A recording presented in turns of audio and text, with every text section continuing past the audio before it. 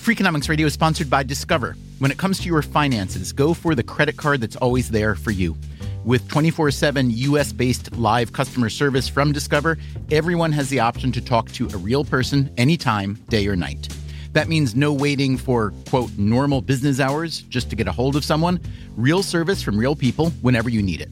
Get the customer service you deserve with Discover. Limitations apply. See terms at discover.com/credit card. Freakonomics Radio is sponsored by Cars.com. Have you heard about the Your Garage feature on Cars.com? Here's how it works. You add your car to your garage to track its market value and cash in when the time is right to sell. Track both your car's historical and projected value. When it's time to sell, easily secure an instant offer from a local dealership or sell it yourself on Cars.com. Start tracking your car's value with your garage on Cars.com. Hey there, it's Stephen Dubner. Last week, we brought you part 1 of the rebroadcast of our Bad Medicine series. Today, part 2. It's called Drug Trials and Tribulations, and it starts right now.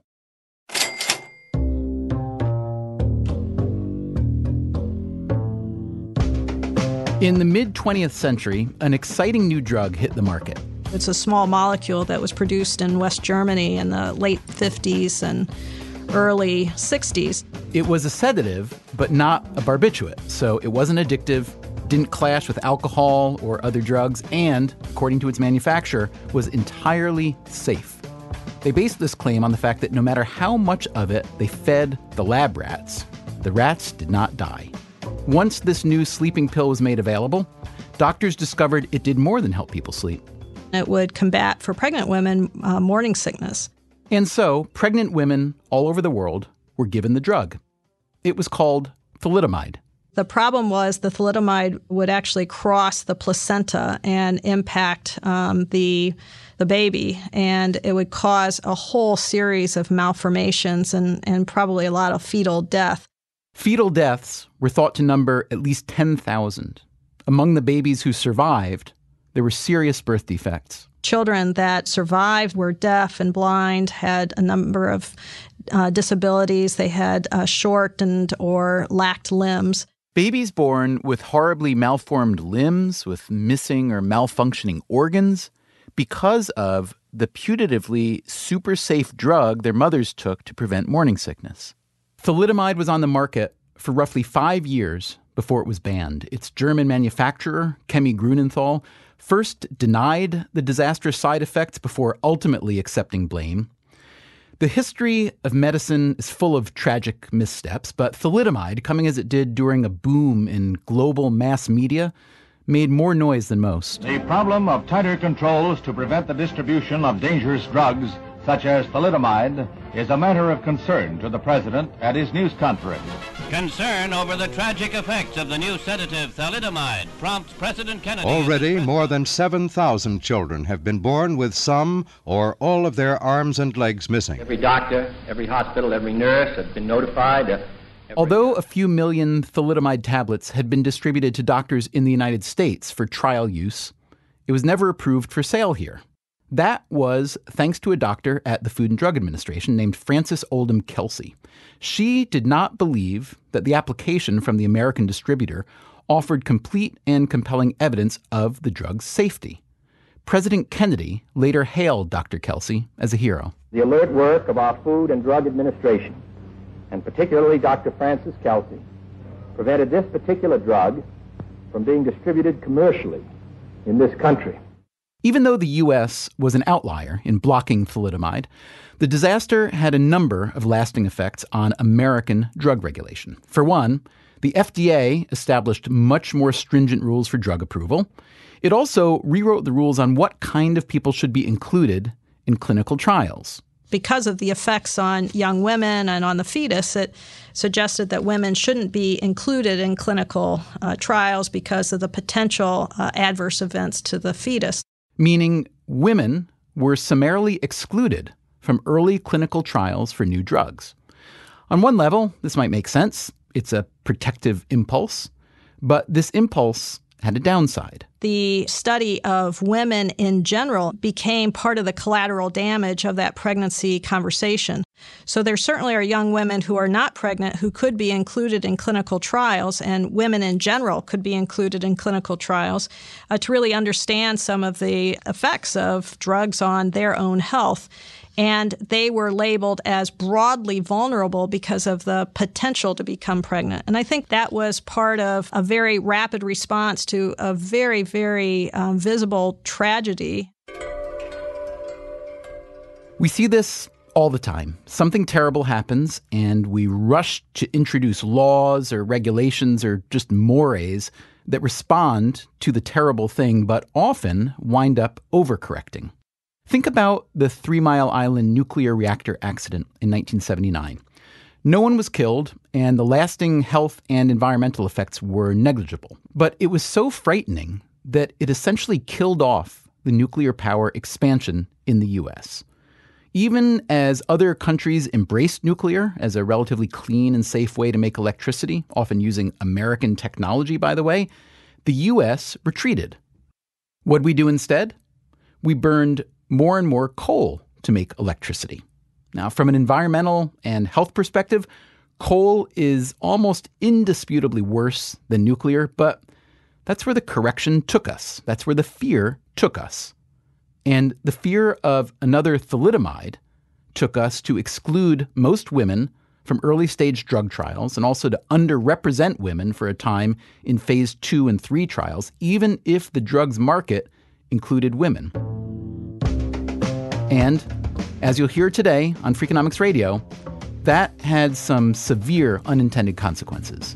It's just heartbreaking to know that so many women had to wake up in the morning, and they still got up, but they went out and drove into the side of a mailbox because we didn't have sex as one of the variables that we would study.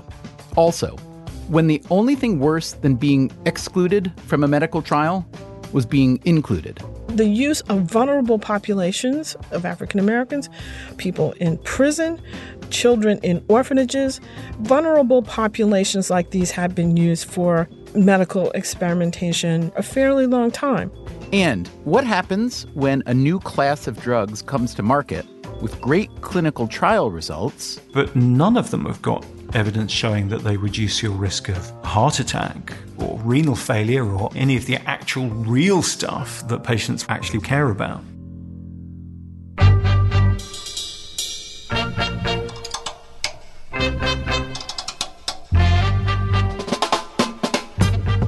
From WNYC Studios, this is Freakonomics Radio, the podcast that explores the hidden side of everything. Here's your host, Stephen Dubner.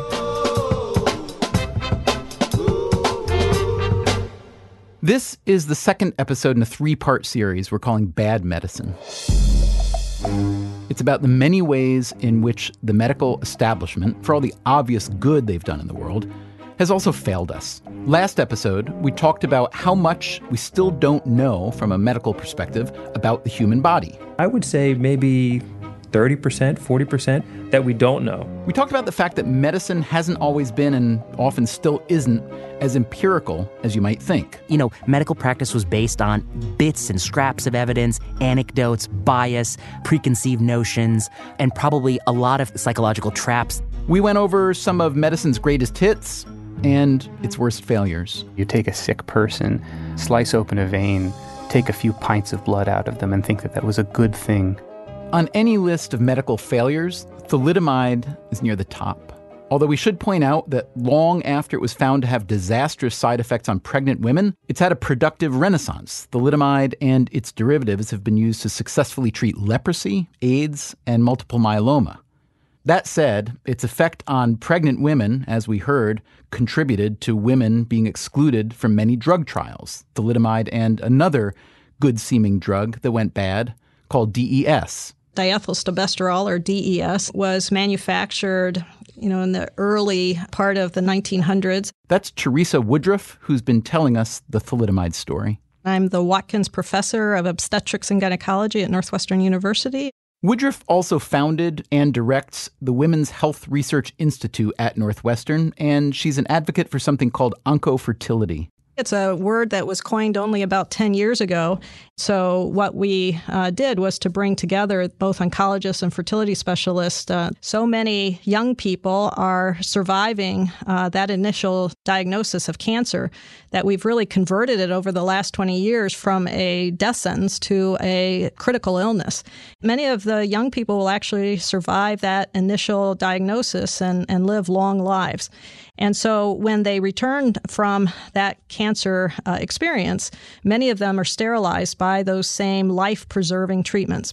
And so we want to provide fertility options to both males and females.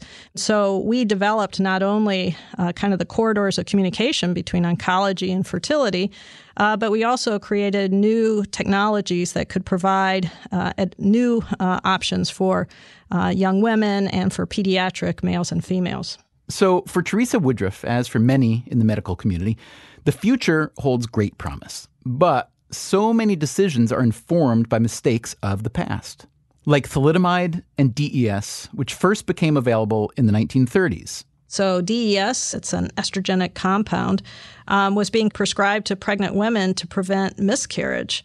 Miscarriage was thought at the time medically to be caused at some level by low estrogen. And so supplying this estrogenic-like factor was thought to correct a really difficult problem. Makes perfect sense. Yeah. Was miscarriage, in fact, caused by an estrogen shortage? It's probably not. It's multifactorial. There may be some cases where low estrogen would have a modest effect, but in general, that's not the case. DES, as it turned out, wasn't very effective in preventing miscarriage.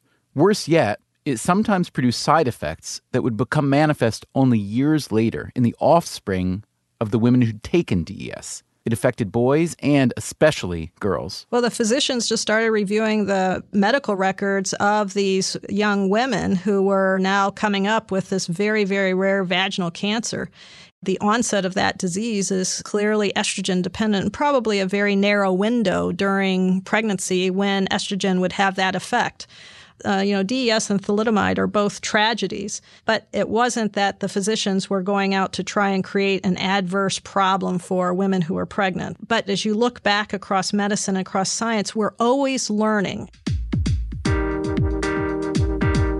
In 1977, because of the tragic consequences of DES and thalidomide, the FDA made a big change. It recommended excluding from early clinical trials all premenopausal females capable of becoming pregnant, unless they had life-threatening diseases, which meant that many of the drugs that later came to market had been tested only on male subjects, which could cause some real trouble for women. A great example of this is the drug Ambien, which was just the latest of the large number of drugs that had adverse events in females. Ambien is a sleeping pill whose main ingredient is a drug called Zolpidem. Americans love their sleeping pills. About 60 million prescriptions are written each year for roughly 9 million people. Some 2/3 of these medications contain Zolpidem, which was approved by the FDA in 2007. But as it turned out, men and women metabolize the drug differently. The drug maker actually have in the FDA filing the metabolism of this drug in males and females, and in fact knew that it cleared the circulation of males faster than it did females. But they only studied the efficacy on males, had no females in that efficacy study. When you say the clearance, it means how quickly the body is metabolizing, yes, essentially? That's right. How long that drug is available in the body. Can you just explain that a little bit? Let's say it's a 150-pound male and 150-pound female. I assume those will be different clearance rates. Can you explain why that is? Right. So it's going to depend on individuals. And so some drugs will go into the fat and will be available for longer. So how much fat exists and what kind of fat can take up some of the drugs. But probably the most important part of drug metabolism is the liver. And so males and females have different enzymes and different P450s that are on the liver. And so that can alter the way drugs get cleared. For example, women wake faster from sedation with anesthetics. So they recover much more slowly and have more reported pain events in hospital. Talk for a few moments about the differences between females and males in medicine and or medical science? Well, so I think one is hormones, and that's what we often think about. Males have testosterone and females have estrogen and progesterone. And so those hormones influence a lot of the biology of males and females in a very distinct and different way. But the fundamental way males and females differ is that every cell in a male's body is XY and every female cell is XX. And the sex chromosomes actually also inform, just like the other chromosomes within the cell, the overall function of that particular cell. And so understanding how chromosomal sex informs the biology of kidney cells or of eye cells or of muscle cells is really important. In addition, there are anatomical differences between males and females, so heart size might differ, and that's relevant to cardiovascular disease. And then the environment, the microbiome. We now know from a variety of studies that there is a sex to the gut microbiome that inhabits all of us. So I would think, therefore, if I want to be a doctor or a medical researcher or running the FDA or anywhere up and down the ladder, I would like to think that for the past 100, if not for the past 1,000 years, I've been very careful to consider any treatment and how different people would accept it differently based on their biology. Right, and I think that's the surprise to everyone, that in fact sex has not been a fundamental part of the way we look at biological systems. And, at some level, this is just the way biology has always been done. And then science keeps building on what was done in the past. And I think that's the really critical question. Are there real adverse events that occur when you only use one sex? And the answer is, of course, yes. So something like 8 out of the last 10 drugs pulled from market by the FDA were because of this profound sex difference. In the case of Ambien, the FDA was getting complaints for years from users who were sleepwalking, even sleep driving. It's just heartbreaking to know that so many women had to wake up in the morning, and they still got up, but they went out and drove into the side of a mailbox because we didn't have sex as one of the variables that we would study.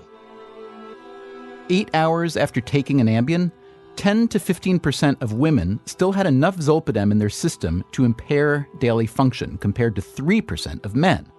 The FDA's ultimate recommendation? Women should take a smaller dose than men. The federal government had acknowledged for years the problem of excluding women from medical trials. In 1993, Congress required that women be included in all late-stage clinical trials funded by the National Institutes of Health, unless it was a drug taken only by men. But what that didn't do was include males and females in the animal studies and the cell studies that are the precursor to all, it's the engine to all of medicine. Meaning drugs that might be useful for women, but not for men, might not even get to the earliest stages of testing. It wasn't that they were thinking, well, let's make it hard on women to have this drug down the line. I think they were thinking of trying to do the most clean study they could imagine.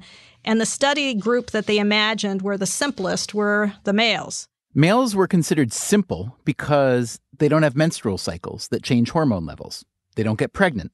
They don't go through menopause. As one researcher puts it, studying only men, quote, reduces variability and makes it easier to detect the effect that you're studying. But ultimately, the exclusion of women was deemed inappropriate. In 2014, the NIH spent $10 million to include more women in studies. And in 2016, they decreed that all studies had to include sex as part of the equation. And that date, January 25th, 2016, to me, there's a before and there's an after. And before that time, sex wasn't a variable in the way time or temperature or dose has always been. And I think we're going to see an enormous number of new discoveries simply because science now has an entirely new toolbox to work with. So that's progress. But as we'll hear later, drug companies still like to use very narrow populations for their drug trials, the better to prove efficacy, of course. So exclusion still exists. On the other hand, it wasn't so long ago that exclusion from a certain kind of medical trial would have been a blessing. The use of vulnerable populations of African Americans, people in prison, children in orphanages, vulnerable populations like these have been used for medical experimentation a fairly long time. That is Evelyn Hammonds, a professor of the history of science and African American studies at Harvard. And this is Keith Wailoo, an historian at Princeton. You see it in the era when the birth control pill is being tested in Puerto Rico in the 1950s. And you see it in things like the Tuskegee syphilis study, which extended from the 30s into the 1970s. The Tuskegee study of untreated syphilis in the Negro male, as it was called, is one of the most infamous cases in U.S. medical history. Its goal was trying to understand the long-term effects of venereal disease as it developed through its various stages. And the study was being conducted on a group of really poor African-American men. White government doctors working for the U.S. Public Health Service found approximately 400 African-American men presumed to all have syphilis. The problems emerge after penicillin is discovered and more widely used. And the question that should have been asked is, now that we have a series of effective treatments for venereal disease, ought we to continue a study of untreated syphilis, or ought we to provide treatment? So even though a syphilis treatment became available, it was withheld from the men in the study. Put aside for a moment the short-term elements of this maneuver, the cruelty, the ethical failure. Consider the long-term implications. What happens when one segment of the population is so willfully exploited by the mainstream medical establishment? Well, that part of the population might develop a deep mistrust of said establishment. A recent study by 2 economists found that the Tuskegee revelation seriously diminished African Americans' participation in the healthcare system. They were simply less willing to go to a doctor or a hospital. The result? A decrease in male African American life expectancy of about 1.4 years, which at the time accounted for roughly 1/3 of the life expectancy gap between blacks and whites. Coming up on Freakonomics Radio, with such a fraught history of inclusion and exclusion in medical studies, who does end up in clinical trials? When you look at the evidence, what you often find is that trials are conducted in absolutely perfect dream patients. Also, how good are the new drugs that typically make it to market? I think if we're honest with ourselves, we'll have to admit that the majority of new cancer drugs offer sort of very small gains at tremendous prices. And what happens if you write about conflicts of interest among oncology researchers and then you go to an oncology conference? I always wear a bulletproof vest.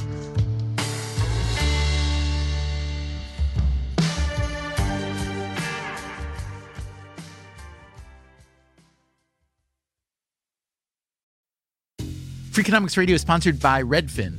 Whether you need to buy or sell a home, or you're just obsessed with looking at homes for sale, Redfin has got you covered.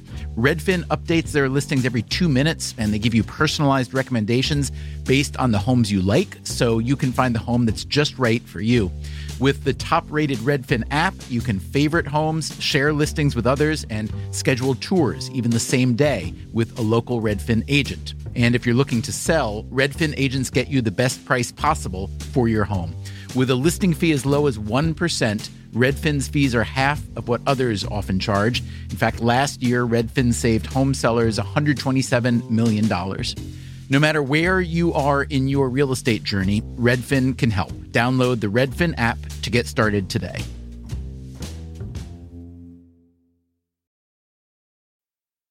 Freakonomics Radio is sponsored by Southern Company. Southern Company has a vision of a resilient energy future, and every day they put it in motion. They are investing in carbon-free nuclear, along with wind and solar power, as part of their balanced approach in the transition to a net zero future. They are creating jobs, helping communities thrive, and meeting demand for carbon-free energy that is affordable, reliable, and safe for all. They are committed to working towards an even better tomorrow. Learn more at southerncompany.com. Freakonomics Radio is sponsored by Amica Insurance. Amica Insurance is all about empathy. They know your auto, home, and life insurance are more than just policies. Home insurance is about protecting the life you've built. Auto insurance is there to protect you on the road ahead. That's why Amica takes a consultative approach to help protect what matters most to you. They are a customer-owned insurance company that puts your needs first, and their representatives are available 24/7 for claim-related matters. As Amica says, empathy is our best policy.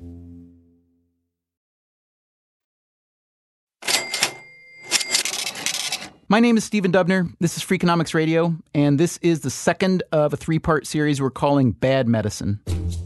We don't mean to be ungrateful for the many marvels that medicine has bestowed upon us, nor do we mean to pile on or to point out the avalanche of obvious flaws and perverse incentives, but, well, it's just so easy.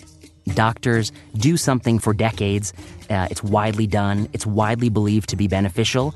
And then one day, a very seminal study contradicts that practice. That's Vinay Prasad. He's an oncologist and an assistant professor of medicine at Oregon Health and Science University. He also co-authored a book about what are called medical reversals, when an established treatment is overturned, which happens how often? It's widespread, and it's resoundingly contradicted. It isn't just that it had side effects we didn't think about. It was that the benefits that we had postulated turned out to be not true or not present.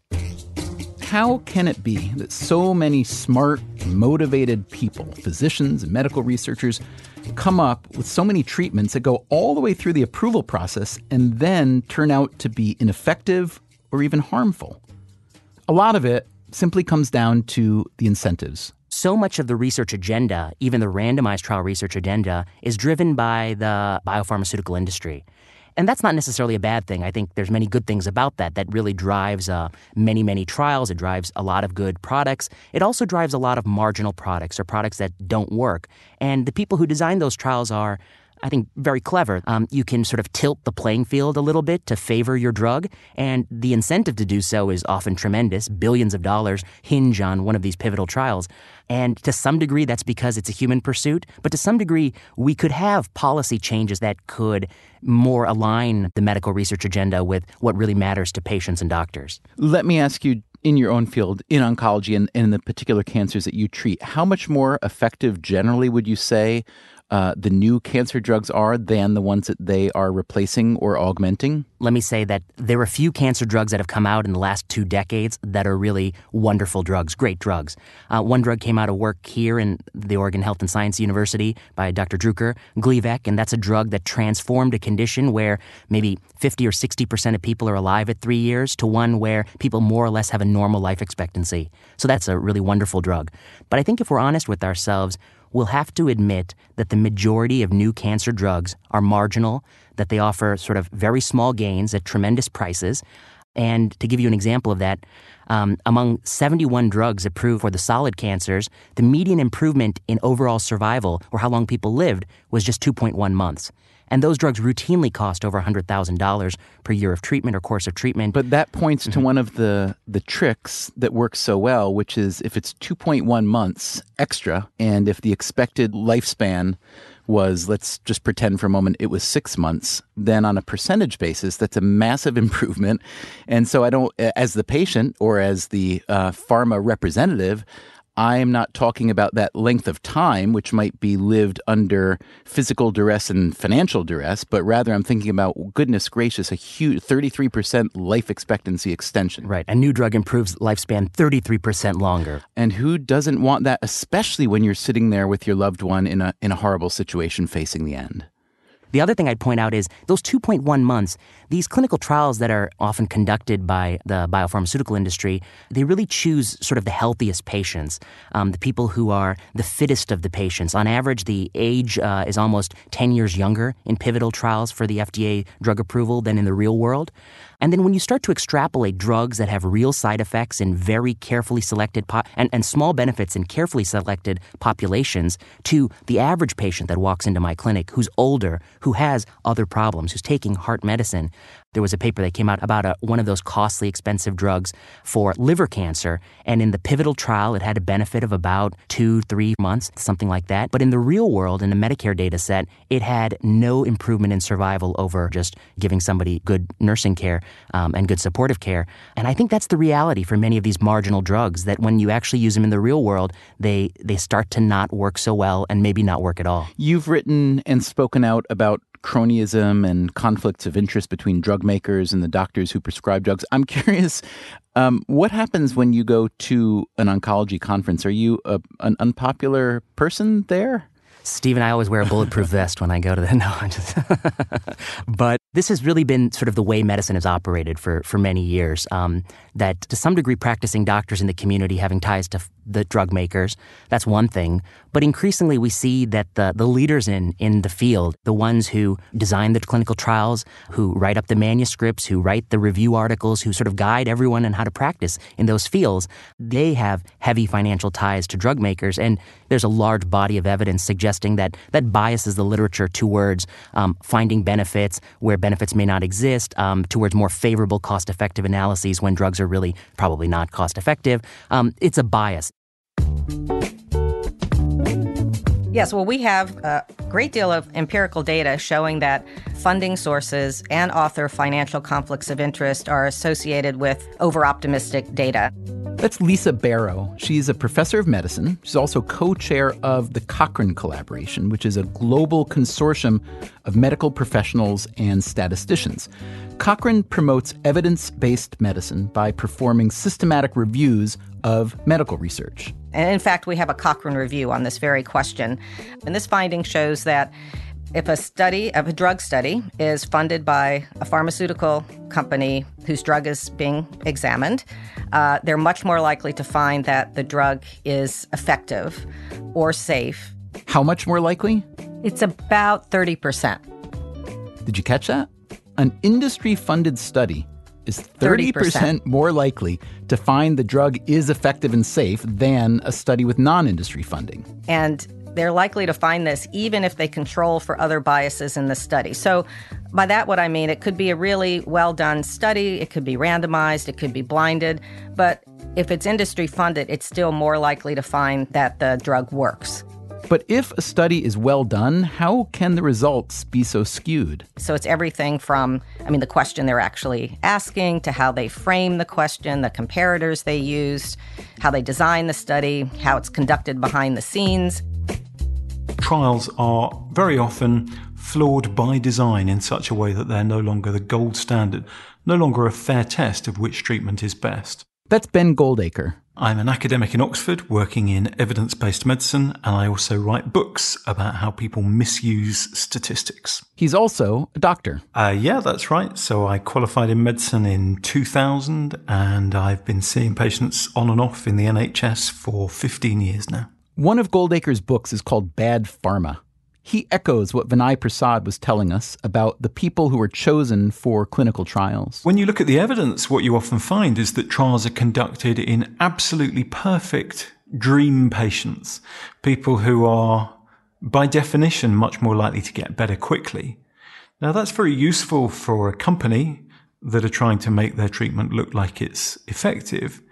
But actually, for my real-world treatment decisions, that kind of evidence can be really very uninformative. Imagine you're a doctor who's treating a patient with asthma. Not hard at all to imagine. Now, asthma is obviously a very common condition. It's about 1 in 12 adults. With such strong demand for asthma treatment, there's been a bountiful supply from drug makers with dozens of clinical trials.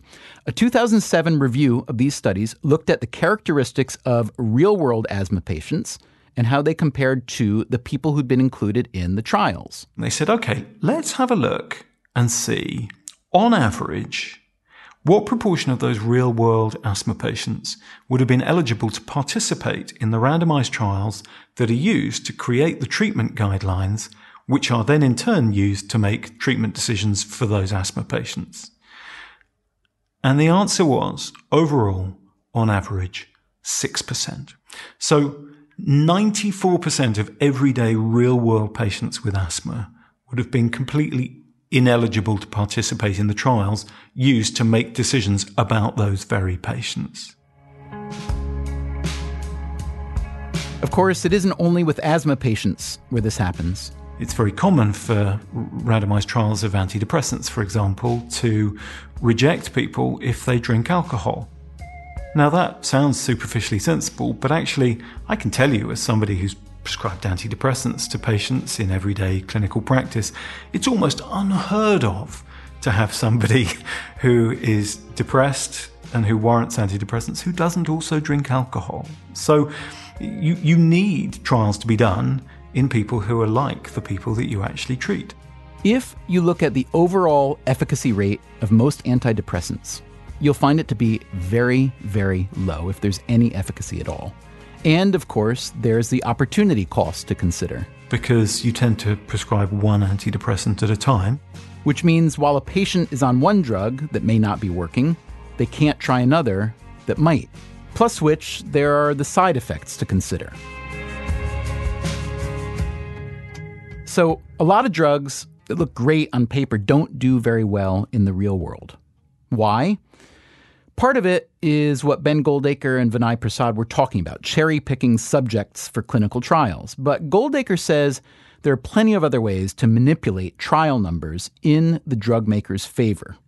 What do you do, for instance, when research subjects quit a trial because of the treatment side effects? And what you see is people inappropriately using a statistical technique like last observation carried forward to account for missing data from patients who dropped out of a study because of side effects. Last observation carried forward is a statistical extrapolation, pretty much what it sounds like, and worth looking up if you're interested in that kind of thing.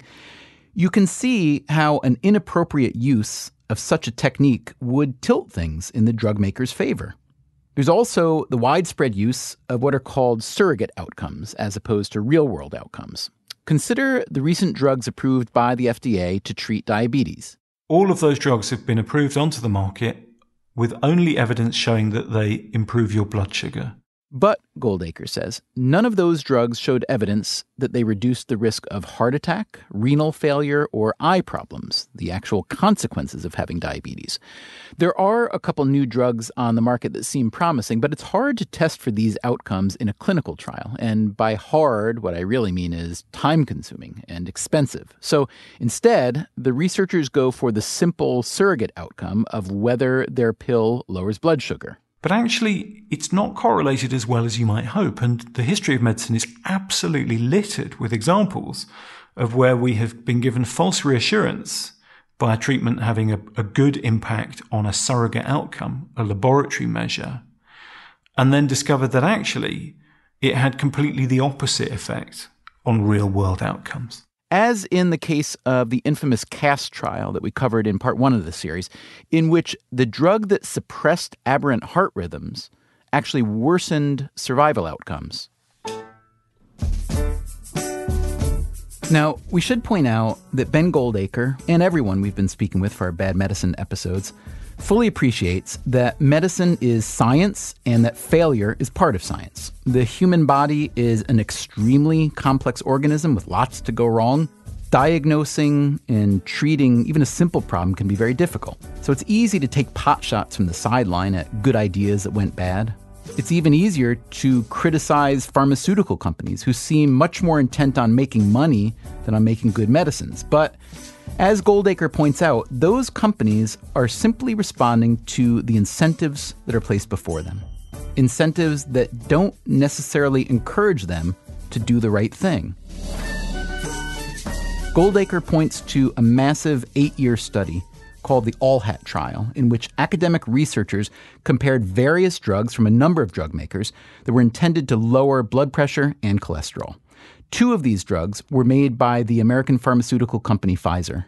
Pfizer came along and they said, look, we've got this fantastic new blood pressure lowering drug, and we've got various grounds for believing that it's going to be better than old-fashioned blood pressure lowering drugs.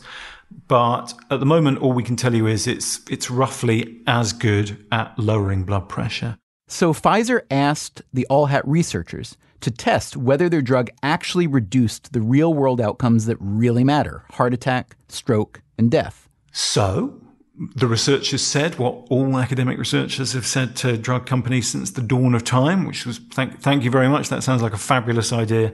That'll be about $175 million, please.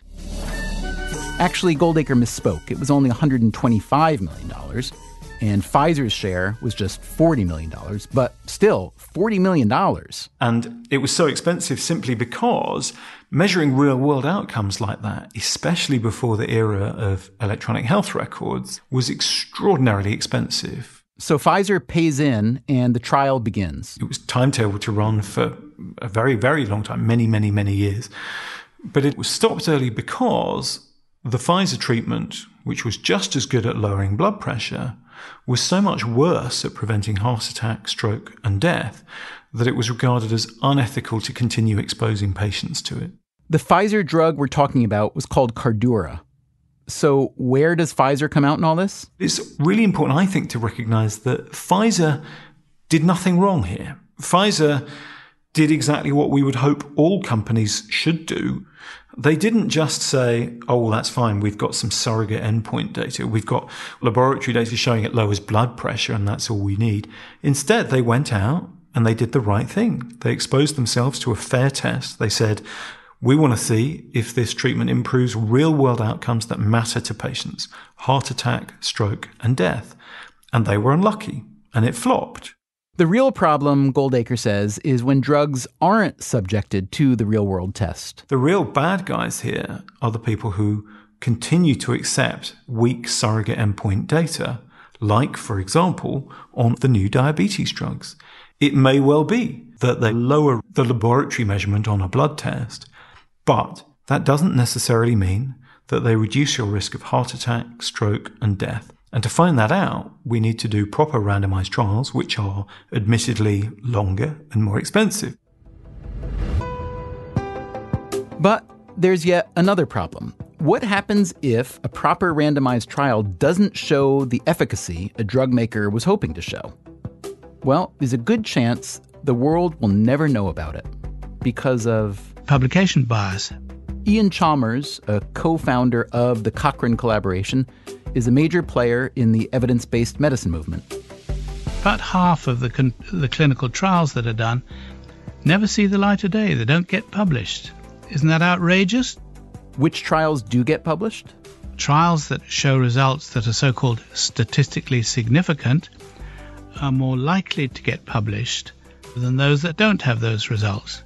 Now, you might think, well, yes, it makes sense to publish trials where a medicine seems to work, and if it doesn't seem to work, why is that important to publish? Ben Goldacre again. So if you cherry-pick the results, if you only publish or promote the results of trials which show your favored treatment in a good light, then you can exaggerate the apparent benefits of that treatment. As Chalmers tells us, there are all kinds of reasons why the results of an unsuccessful trial might not get published. It may threaten commercial enterprises' interests to publish a trial which is disappointing. It may be something which someone who has had a favorite hypothesis and been known for writing and speaking about it for years finds out that the first really good study to test the hypothesis doesn't find any support for it. There's laziness. And that's the real scandal here, is that you are allowed to legally withhold the results of these trials. And so people do. So the results of trials are routinely and legally withheld from doctors, researchers, and patients, the people who need this information the most. That is a systematic structural failure. The structure, that is, imposed by government regulators, by funding sources, by the markets themselves, all of which can be very hard to change. So how does Ben Goldacre see the situation improving? We set up something called the All Trials campaign a couple of years ago. And the All Trials campaign is a global campaign to try and stop this problem from happening. So asking companies, research institutes, academic and medical professional bodies, patient groups, and all of the rest to sign up and to say all trials should be registered. So you publicly post on a publicly accessible register the fact that you've started a trial, because that means we know which trials are happening. So at least we can see if some of them aren't being published. The All Trials campaign also urges the publication of what's called a clinical study report. And a clinical study report is a very long, very detailed document, hundreds, sometimes thousands of pages long, that describes in great detail the design of the study and the results of the study. And that's really important because often a trial can be flawed by design in a way that is sufficiently technical that it is glossed over in the brief report that you get in an academic journal article about a trial. And those design flaws can only be seen in the full-length clinical study report.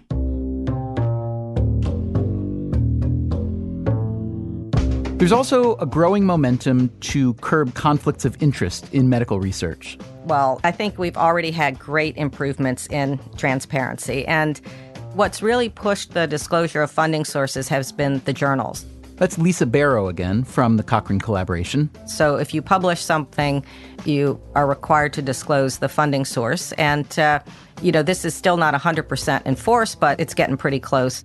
On the other hand, Barrow says, a given researcher or investigator may have undisclosed biases or conflicts of interest. And one sort of loophole is that the investigator themselves has to decide if something's relevant to the particular study. And so they may say, well, I just don't think it's relevant. There's another quirk in the medical industry that probably doesn't serve the public good. Drug companies evaluate their own products, whereas in software, you usually get somebody external to check the quality of your project. Engineers get people to do the earthquake checks for them who are independent from the people who built the bridge. So it's a very odd system that we have where the companies with an interest or stand to gain financially from testing a product are testing it themselves. So I think we need to change that. And finally, there are the doctors themselves, the endpoint in this complicated, conflicted infrastructure that's meant to deliver better medicine. Ben Goldacre, the gadfly physician who knows so much about bad pharma and bad medicine, acknowledges that the entire system is due for reform. And it's a structural failure that persists because of inaction by regulators, by policymakers, by doctors and researchers, as much as because of industry. And none of us can let ourselves off the hook. So next time on Freakonomics Radio, in our third and final episode of Bad Medicine, what's a doctor to do? I see the opioid story as part of the recurring sense of hope and despair associated with these drugs that are supposed to solve problems, but they end up being problems in themselves. What to do about the troubling finding that more experienced doctors have worse outcomes than young doctors? So I would think that you are a downright danger to your patients. How is it that you're not? No comment. And finally,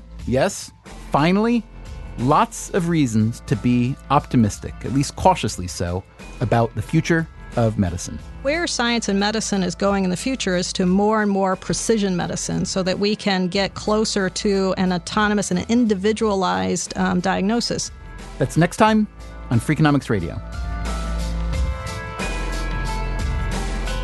Freakonomics Radio is produced by WNYC Studios and Dubner Productions. This episode was produced by Stephanie Tam. Our staff also includes Allison Hockenberry, Merritt Jacob, Greg Rosalsky, Eliza Lambert, Emma Morgenstern, Harry Huggins, and Brian Gutierrez. You can subscribe to Freakonomics Radio on Apple Podcasts, Stitcher, or wherever you get your podcasts. You should also check out our archive at Freakonomics.com, where you can stream or download all our episodes. You can also read the transcripts and find links to all the research and books we've mentioned in this episode. You can also find us on Twitter, Facebook, or via email at radio@freakonomics.com. Thanks for listening.